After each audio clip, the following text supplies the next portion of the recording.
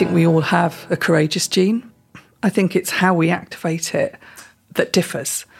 And I think sometimes coaching can help us activate that or access it, certainly.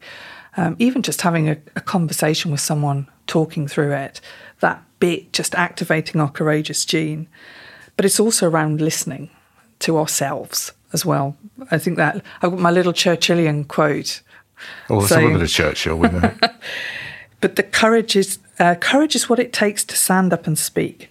But courage is also what it takes to sit down and listen. For me, that's as much listening to yourself as it is to others. Just on that, yeah. Pick up something on that. So this idea of courage to sit down and listen. Yeah. That takes me into thinking about have we got the courage to admit when we're wrong? Oh, are you going to ask me that? You know I'm never wrong. No, I think that's a very interesting point. And again, in terms of things that are quite liberating, owning that and knowing that you were wrong and saying it out loud, I think that's, it's a kind of the icing on the cake of emotional maturity for me. The owning up and owning our mistakes and having the courage to own up to them. Are you trying to push me to admit that I was wrong about something?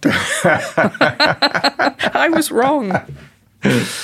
And my final thought is a quote as well from somebody called Sadi, who said, "Were the diver to think on the jaws of the shark, he would never lay hands on the precious pearl."